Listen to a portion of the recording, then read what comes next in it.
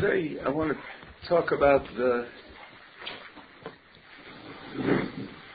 one of the themes of Shabbos, one of the ideas behind Shabbos.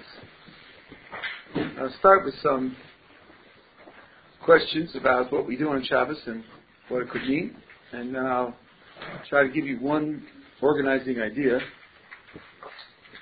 which will explain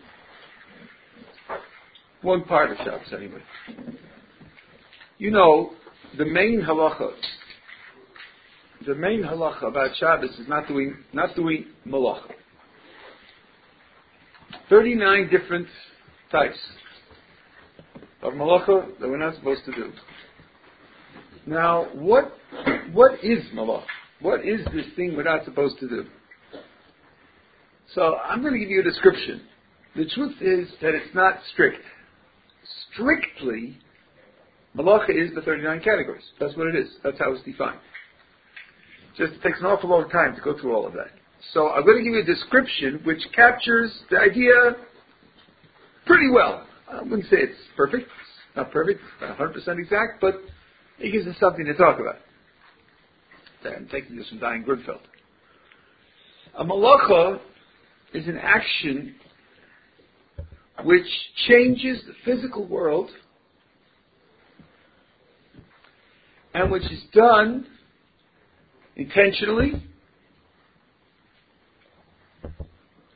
skillfully,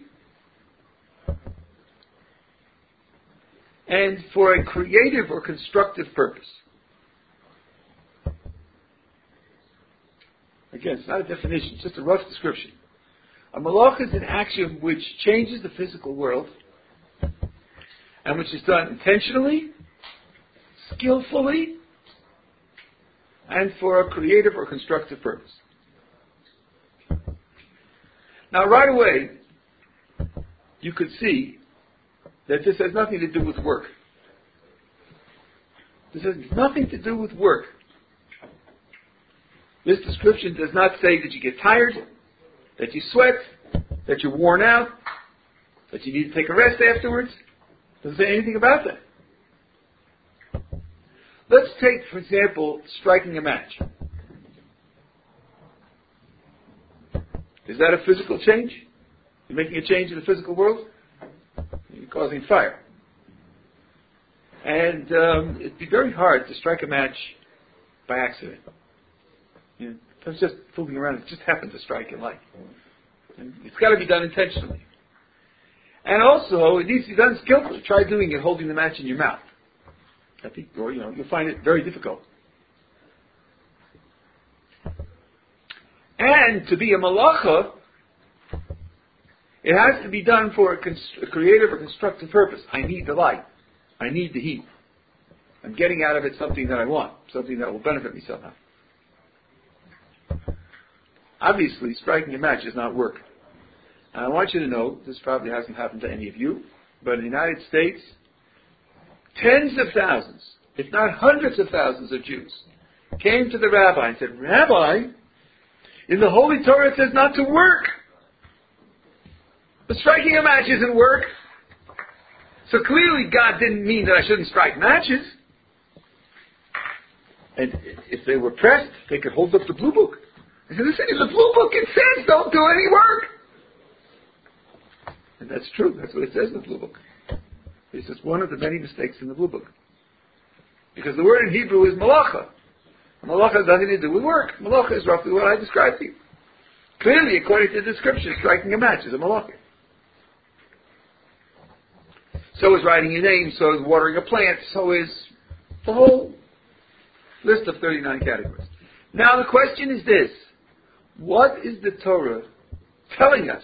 What idea is being communicated when it says, don't do malacha?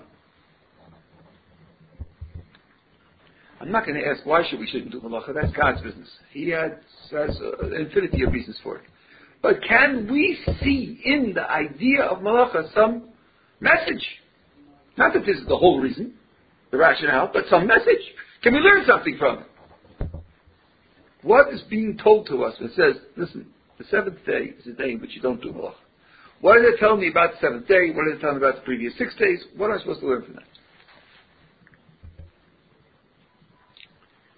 One thing for sure, this is not back to nature.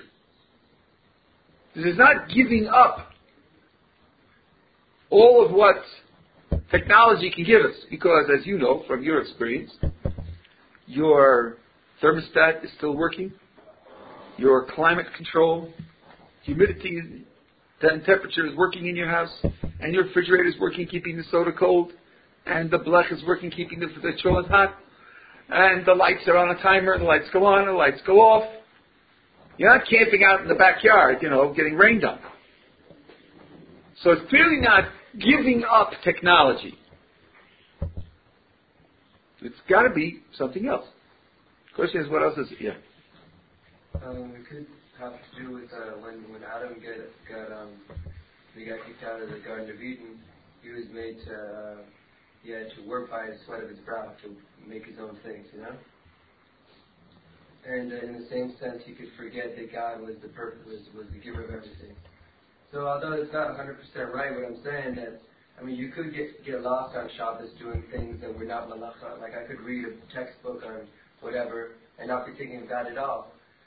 But there is some element of not getting caught up in what I'm doing to blind myself. Okay, I think on the first level you have to be right. We're being told here to stop doing something which is all the time, every day. You think of malachos, you're doing malachos all the time, every day. Make yourself a cup of coffee, you turn on and off the lights, you open a letter, you write a letter, water the flowers, get on a bus. You're involved in malachos every day, all the day. So you're right. Stopping to do malacha is a big jolt. It's a big jolt in my lifestyle. It just changes my whole, and if I'm in danger, as you say, of losing sight of the truth because of the habits of my lifestyle, and especially the physical side of my lifestyle, then indeed this is going to be a help to recovering my balance. I think that's right.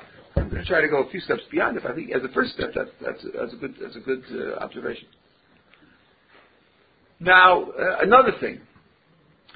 Given that you're not allowed to do malacha, what's the other big mitzvah on Shabbos?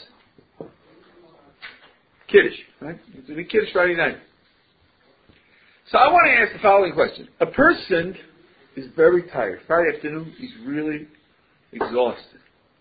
Comes to Shabbos, so he drinks a cup of wine, makes Kiddush, drinks the wine down, falls asleep, and sleeps for 25 hours. He was really tired. He sleeps for 25 hours, wakes up Saturday night. What biblical Shabbos mitzvah did he leave out? What has he missed? That's Kiddush. No? 3 meals. Shamar. The Shamar is not doing malacha. If he's asleep, he's not doing any malacha. Right? He says the 3 meals. The 3 meals are rabbinic, based on a verse in the prophets. They're not biblical. I should not Torah, in other words, from Moses. About learning. Learning Torah is a mitzvah every day. It's not a Shabbos mitzvah. That's why I said Shabbos mitzvah particularly. He didn't say Shema either, but Shema is every day. But actually, if you think about it, he does come here as Zohar because, yes, he makes Kiddush, he remembers, but then he really forgets, Because he's asleep. Surely Zohar does not prohibit you going to sleep. Right, that's the whole day. You look at the books of halacha, you're not violating Zohar. Musaf?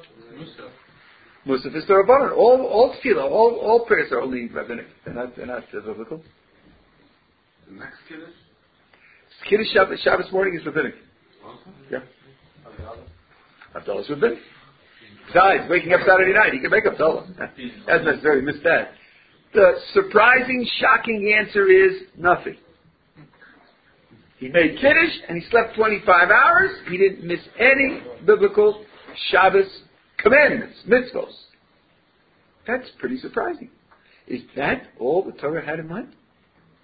Okay, the rabbis invented all sorts of important, interesting things, and you can't ignore the rabbis. But is that all the Torah had in mind? Just a 30-second recital over a cup of wine, and that's it? No other requirements? It's very shocking, very surprising. Well, Torah knew that at that point would derive other things. Okay, I think you're right, but we need a source in the Torah for it, specifically vis-a-vis Shabbos. You're going in the right direction. I have to think of the right source. There is a source. And indeed, you say it every Shabbos a couple of times, but you have to think of where it is. Okay, one more question to start with, and this question will give us the key to the answers to everything. There's a story in the Gemara in Shabbos about Rabbi Shimon Bar Yochai and Rabbi Yehuda and somebody else, I always forget the third one, who are having a discussion. These three Tanoim were having a discussion about Rome. How should we look at Rome? How should we feel about Rome? One, Rabbi Yehuda, who started the discussion, said Rome is wonderful. Look how they organize the world. There are highways linking one end of the continent with the other, and they have international laws so that there can be international trade and commerce and travel. Romans are doing a great job organizing the world. The second one, whoever he is, was neutral on Rome. Rabbi Shimon Bar Yochai said the Romans are totally materialistic. They do everything for profit, power, and pleasure, the three great P's. And therefore they are totally degraded, and they're evil. The roads are set up in order to collect taxes, and the marketplaces are organized because they have brothels next door, and everything is just materialistic, animalistic, degraded. That was the discussion that the three Tanoim had. Well, the word of the discussion got around, the Romans heard about it, and they said, Rabbi Yehuda, who praised us, will be rewarded. I don't know what they did for him, but... And the one who was neutral will be sent into exile. And Rabbi Shimon Bar Yochai, who criticized us so bitterly, Rabbi Shimon Bar Yochai will be killed. So Rabbi Shimon became a fugitive. And he hid in a variety of places. They were tracking him down. Finally, he and his son Rabbi Eliezer hid in a cave. And they stayed in that cave 12 years. The Kodesh Baruch Hu fed them by a nace, by a miracle. After 12 years, Eliyahu Novi, Elijah the prophet, came to the cave and said, the emperor has died and the decree against you has been canceled, so you're not in danger anymore. So they came out of the cave. And the Gemara says, when they came out of the cave, they saw Jews working. Farmers, people with stores, retail sales, craftsmen making various items. And everywhere Rabbi Shimon and his son Rabbi Eliezer looked, there was a destructive fire. They looked at these Jews, and the plow would go up in smoke, and the water bags would go up in smoke, and the hats would go up in smoke. Wherever they looked, there was a destructive fire. And then a voice from heaven said to them, did you come out of your cave to destroy my world? Go back into the cave. So they went back into the cave. And they stayed there 12 months. This time they came out on their own.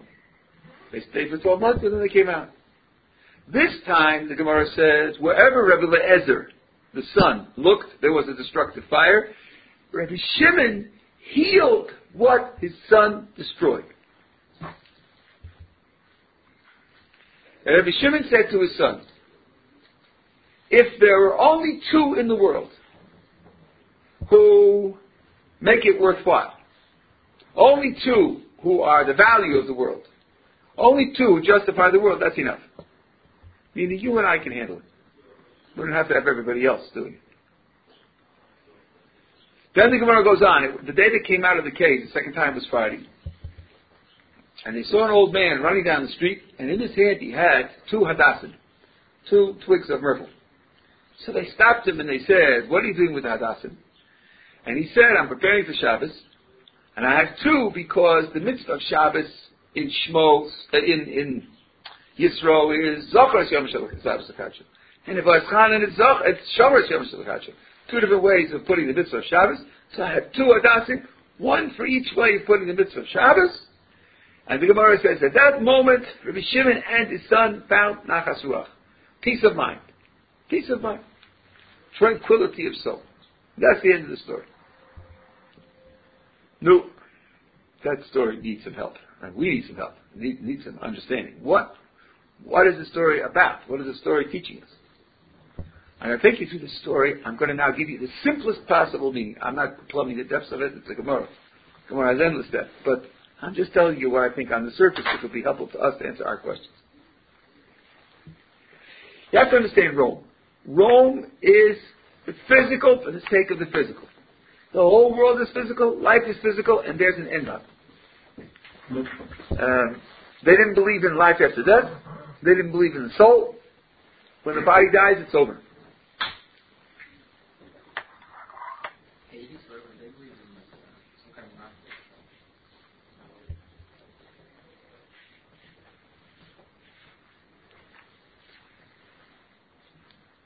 The orientation was the physical orientation. They took over certain things from the Greeks, and the question is, did they really believe them or not? Some historians say that when they have these legends were told only to reinforce values, but they weren't really believed.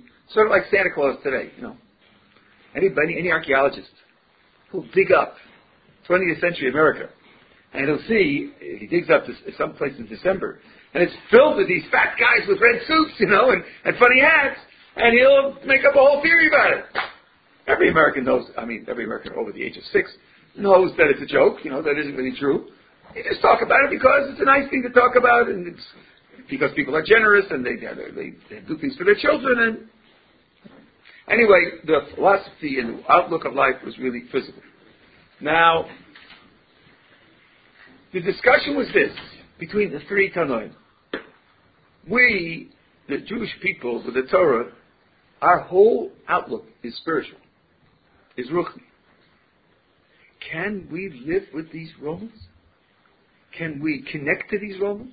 Can we interact with these Romans? How can we relate to them when their philosophy and our philosophy are really opposites? So Rabbi Yehuda said, no problem. No problem. They're organizing the world, and we'll use it. The other one was neutral, seeing that there's some danger. Rabbi Shimon Bar Yochai said, they stand for the physical, and we stand for the ruchni. There's no connection, no interaction, no cooperation. They, after all, are a gigantic, successful civilization, and we're a tiny minority of people. If we relate them to them at all, we're going to be sucked under. We have to either fight them or cut ourselves off. And that's why he ends up in a cave, totally divorced, cut off. As we would say, the double entendre, underground. He's underground in both senses. Because he says you cannot have any contact. You'll be taken over if you have contact with him. Fine. After 12 years, they come out and they see Jews farming and doing business and doing crafts. It means they're integrated into the Roman economy. So they can't take it. They can't take it. And wherever they look, there's a destructive fire. Because they say, if you are part of the Roman economy, then you're lost. Your ruchnius, your spirituality is lost. What does God say? God says, did you come out of your cave to destroy my world? So God says, those farmers and those craftsmen and those businessmen are my world. You have no right to destroy it. So Rabbi Shimon and Eliezer are given a jolt. Wait a minute, that's not the right picture. Go back in the cave. So they go back in for 12 months. Now, some say, why did they pick 12 months? Because you know that in Gehenna, people who suffer being punished in Gehenna is no more than 12 months. So they chose the 12 months sort of in recognition that they had made a mistake. Okay, they come out the second time. Rabbi Eliezer still isn't reconciled. He still can't take it. So where he looks, there's still a destructive fire. But Rabbi Shimon says to his son, you're making a mistake. You're making a mistake. True, their lives are lost. True, Rome has taken them over. But the world doesn't need everybody to be right. The world doesn't need everybody to be true. It's enough if there are two of us, you and I. You and I can carry the whole world on our shoulders. Yes, they've been taken over. Yes, they've been polluted. But so what? Not everybody's going to make it. We'll make it and we'll hold the world. That was stage 2. Stage 1 was where they're going to destroy everything. Stage 2 is where Shimon says, they are polluted, they are destroyed, but so what? We can hold the world together. But then the Gemara says the day in which they came out was Friday. And they saw this old man with the 2 twigs of myrtle. Now the Maharsha there says, I'm sure you've taken the hadassim from Sukkot. After Sukkot, when you can smell them, they have a wonderful sweet smell. And there are those of us who use this Friday night before Kiddush, Shabbos morning before Kiddush, as you will see why shortly. So they said to this, so the Maharsha says they were used at weddings. Hadassim were used at weddings. Now, they say to this old man, what do you have these 2 hadassim for? And he says, I'm preparing for Shabbos.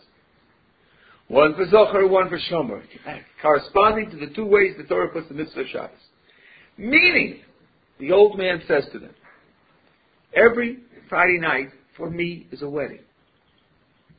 That's why I have hadassim, because it's a wedding. Every Friday night is a wedding between the Jewish people and Shabbos. You know what it says. Every day has a pair. Sunday has Monday, Tuesday has Wednesday, Thursday has Friday, except for Shabbos. Jewish people is Shabbos' pair. Oh! Every day. I mean, he had these two hadassim for Shabbos. Rabbi Shimon and Rabbi Eliezer find nachas ruach. Their minds are at peace. Their hearts are at peace. Now everything's okay. Well, why is everything okay now? Well, what did they learn from this old man? What they learned is this. True, all week long, I'm integrated into the Roman economy. I'm a farmer, I'm a craftsman, I'm a businessman. But what am I working for? What's my goal? My goal in working is to come to Shabbos. I'm preparing for a wedding. Gentlemen, someday, God willing, you'll get married. And you'll find that for the months before the wedding, and especially the few weeks before the wedding, you got one thing in mind, the wedding. The arrangements and kibudim, who are you going to honor at the wedding, and preparing the clothes that you have to wear, the food, the caterer, who are you going to live afterwards, and how you're going to raise the money, lots of things. Hopefully your parents will help out. And the last few days, all you have in mind is the wedding. That's it. So this old man says, from the beginning of the week until Shabbos, I have one thing in mind, and that is, I'm working for Shabbos. So he says, all of the work that I do during the week is Shabbos thinking. That's how I protect myself from being polluted by Rome. I'm working in the Roman economy, but I am not of the Roman economy. That's the way you would say it in modern English. That's not my goal. It's not my identity. It's not where I live. I'm not where I'm centered. I'm centered on Shabbos. And because that's my goal, it colors everything I do the whole week. Because everything you do, if you do it for a goal, how you do it is dependent upon the goal. Your mind is focused on the goal when you do it. So the whole experience of doing it is different.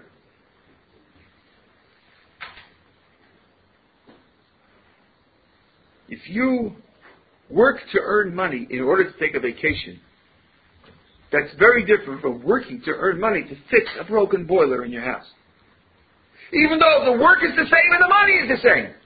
But it feels entirely different. If you're working for a vacation, you feel exhilarated. You feel excited. With this I'm going to Spas. Well, wherever you want to go. Right? Whereas if the boiler breaks, and you're working to earn the money, what you feel is, my boiler's broken, I suffered a terrible loss, and I'm going to have to spend the money on something else. And you work, and you do it kicking yourself, because you're making up a loss. You're not working for something positive that you could add to your life. Even though it's the same work and the same amount of money, it feels entirely different. The goal that you're working for has a big effect on how you experience the work that you're doing. So this old man told them, I'm working every day of the week for Shabbos. Mimela, all my work is Shabbos-tic work, and since it's Shabbos-tic work, Mimela, I'm not polluted by having contact with the Roman economy. Because even though I use it, and I trade with it, I'm not part of it. I'm not part of it, I'm not of it, that's not where I am, that's not where my identity is. Okay, that's what the story tells us, sort of on the surface. Now, this really gives us a very important idea of Shabbos, that Shabbos is the goal of the week. You know, in the Chadoidi, you say, Sof ma'aseh b'machshavat tefillah. Last in action, first in thought. Last in action, first in thought. What do those words mean? What are they describing? Last in action, first in thought. Rosh Akabitz was not only a Kabbalist, but he was a philosopher.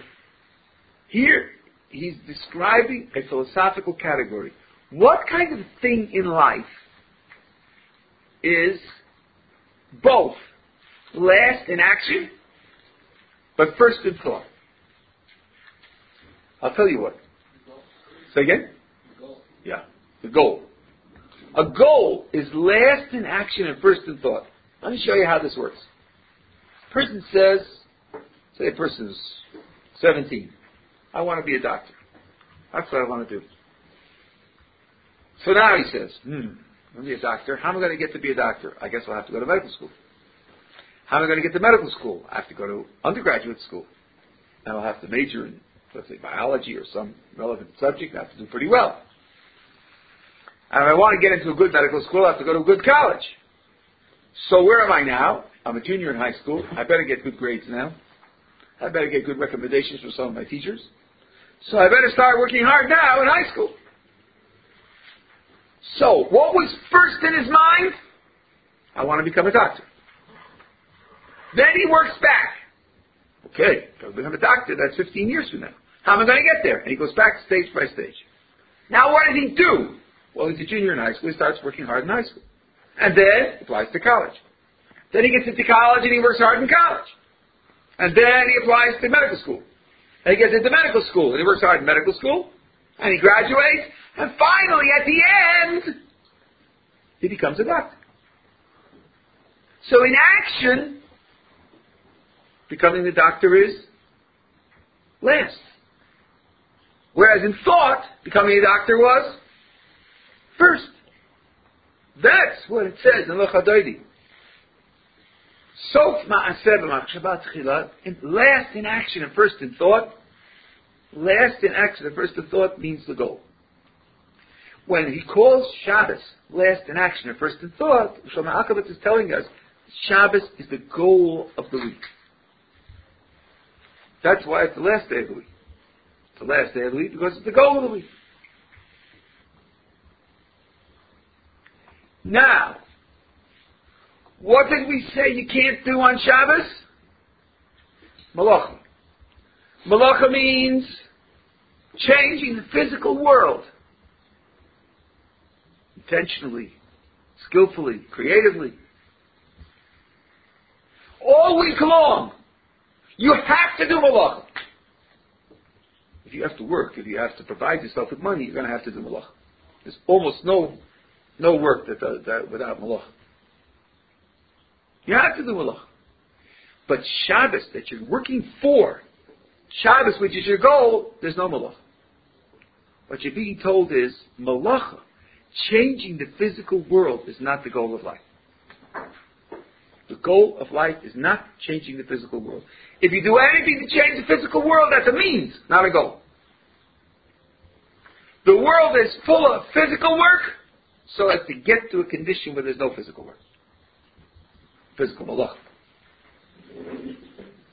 The whole of the physical is here for the sake of something that's not physical. That's the idea that we're being taught. For having a day in which you don't do any malach. Similar way of putting the same idea is found, Chazal say, one of God's names is spelled Shin Daled Yud. And they say that this name carries a message. The message is, Sha'omar la'olam odai. God is the one who said to his world, enough. The Shin of it becomes the Sha'amar. And he said, what did he say? He said to the world, die, enough. And Chazal say, here's the picture. God starts the creative process, and the world is growing. Not the Big Bang. Big Bang just means things getting farther and farther apart. No, I mean, more and more stuff is coming in, which is not the Big Bang. More and more stuff is coming in. More and more stuff is being created. And the world is getting bigger and bigger and bigger. At a certain point, the Kodesh Baruch Hu says to the world, die! Enough! Stop! Now let's think. Imagine someone watching something grow.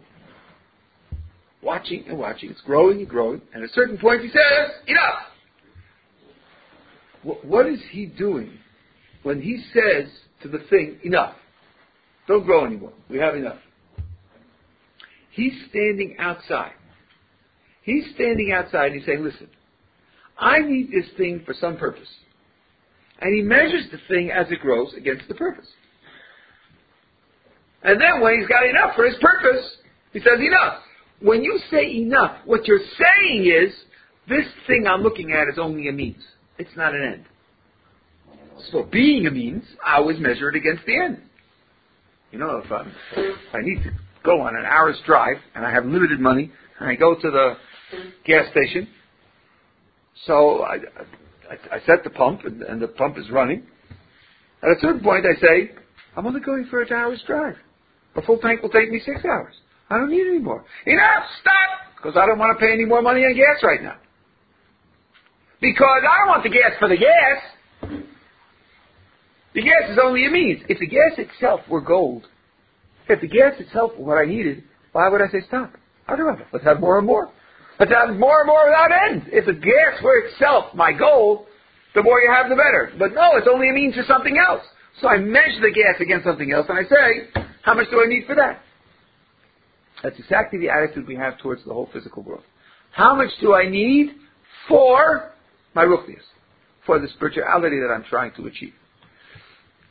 That's what the week teaches us. The week teaches us that the whole of the malacha that we do during the week, we do for the sake of the ruchnius of Shabbos. You with me so far? You were saying to have 1 day of the physical malacha that you do during the week is pegged to Shabbos. When I have enough for Shabbos, I don't have to do anymore. Unless there are other mitzvahs that I need to do, right? I have to buy tefillin or I have to buy lulav and esrog, but it can't stand for itself. Changing the physical world doesn't have any value for itself. It has to serve some mitzvah. And Shabbos gives me that characteristic because every Shabbos that comes, I have to stop there. Now, what about the middle question? The guy who goes to sleep. Well, a couple of times every Shabbos we say Vishamu. Vishamu v'nei Yisrael Shabbos las Shabbos v'rosom bris olam. Beini uvein b'nei Yisrael os hi leolam. Shabbos is called a bris. That means a covenant, an agreement, and it's also called an os, a sign. Here the Torah calls Shabbos a sign. It doesn't tell us we have to do anything. It's not a commandment. It's not an order. It's not a rule. It's a description. But, as he said, when the rabbis gave us mitzvos for Shabbos, they didn't just invent them, stop. They looked to the Torah to see what the Torah describes Shabbos to be, and then gave us mitzvos that are supposed to fit that description. Now let's think what an os is. An os is a sign. An os teaches something. It communicates something. What does it communicate? So the first thing is, if the Torah said don't do malacha, the Chazal said the Torah wants it to show that you're not doing malacha. It wants it to show. It should be obvious. Anybody looking at you should be able to see that you're very peculiar. Because you're not doing the things that people normally do. So let's take pseudos, meals. Shabbos lunch. Noontime, you have a chillum. A hot stew. Now, any other person, in any other culture, and you on any other day of the week, if you're going to have a hot stew at 12 noon, when would you cook it? 10 o'clock. 11 o'clock. You put it up and you cook it. It should be fresh.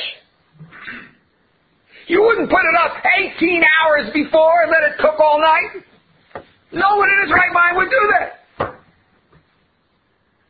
So anybody watching you and seeing you sit down to a meal, Shabbos at noon, eating a hot stew, would naturally expect that you just cooked it in the last 3 hours.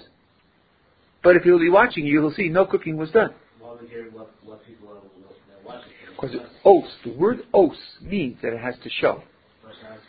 Okay, I didn't mean that to have to be a Chinese person looking.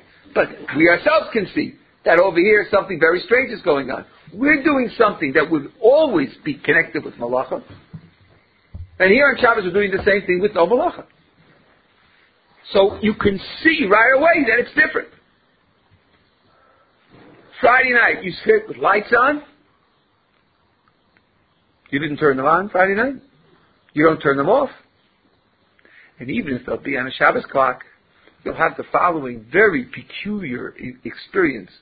You're sitting at the Shabbos table and you get into a discussion and this one says, I think it's like this and that was like that. You start pulling down the sperm. Look what it says over here, look what it says over there. And then somebody says, oh, it's 20 to 11. So? It's 20 to 11. So what? Well, you see, the lights are going out at 11. So we better finish the discussion, and then you put away the dishes because in 20 minutes it's going to be dark. Now that never happens on any other day of the week. Any other day of the week, you just keep arguing, you're talking until you're finished and put the dishes away a half hour later. So what? But not on Shabbos. Oh, you can't do it on Shabbos because the lights are going out. You have no control over it. You have no control over it. So things that would normally be associated with malacha, you do those very same things on Shabbos and there's no malacha. And you can see right away that things are different. By the way, just to push this one step further, if you have friends who are ecologists, then I pity you, but I mean, okay, all right, no, it's all right. Okay, ecology is okay. The whole attitude on Shabbos is, I have to fit into the environment. I can't make the environment be what I want it to be. Because my physical environment on Shabbos is fixed. There's nothing I can do about it. I can't change the thermostat, I can't change the lights, and I can't change the radio on and off.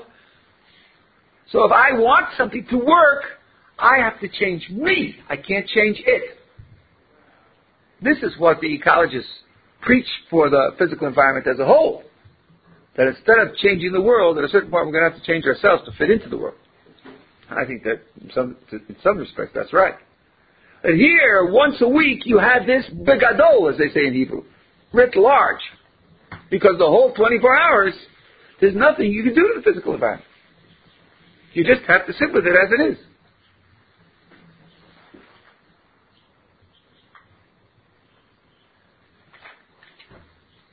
And this then can symbolize the larger environment, capital L, capital E, that vis-a-vis HaKadosh Baruch Hu, you're never going to be able to change that environment.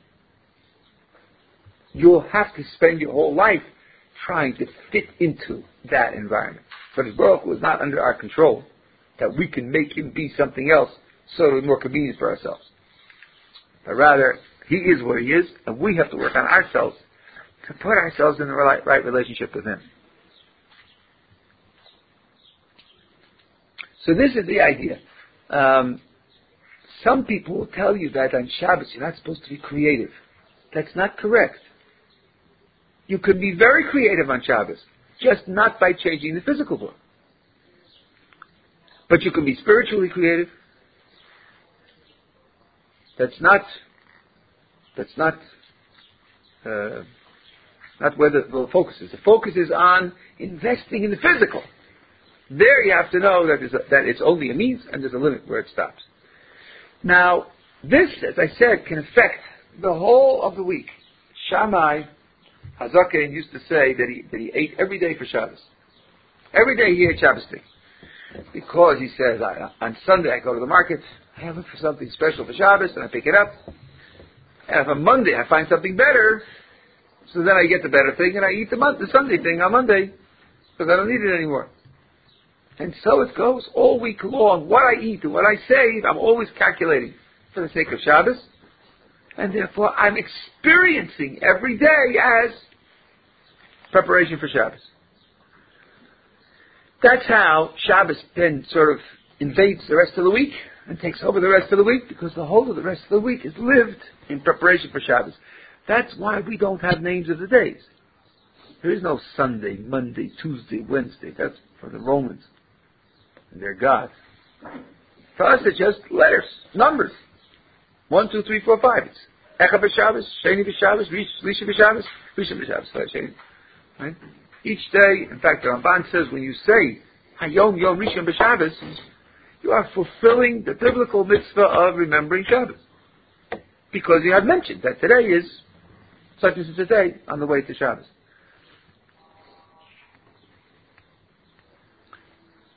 So this is the idea behind Malacha. The idea behind Malacha is to have a right relationship, appropriate relationship with the physical world. Now, one last thing. No, if you have questions, I have a few minutes. Ramchal says in the Derech Hashem, imagine a person who will say, wow, Shabbos is so important, Shabbos is so holy, Shabbos is so spiritual, that means that Tuesday is really awful. Tuesday is really awful. It's so physical. You might subtitle Tuesday Roman, Roman Tuesday, Roman Thursday. Only Shabbos is really Jewish. Now suppose I'm very wealthy, and I can afford to make 2 Shabbos a week. So I'll make another Shabbos on Tuesday. Wouldn't that be great? If Shabbos is so holy, so then, if I double Shabbos, I got double holy. Surely that's a big improvement. Maybe not everybody should do this. Other people, unfortunately, have to work more. I really shouldn't say unfortunately, just mentioning it. But why shouldn't I do that when I have the resources? So Ramchal says something very, very important. HaKadosh Baruch Hu put balance into the world. And Tuesday is normal. It's not bad. It's not substandard. It's not really awful, but we have to put up with it because we're so weak. The correct week has 1 Shabbos and 6 work days. Or 6 Malacha days. Also work days. Both words apply to the 6 days. So there's no reason to pine away for Shabbos on Tuesday. Rather, one should live Tuesday with Malacha and look forward to Shabbos when you give up Malacha.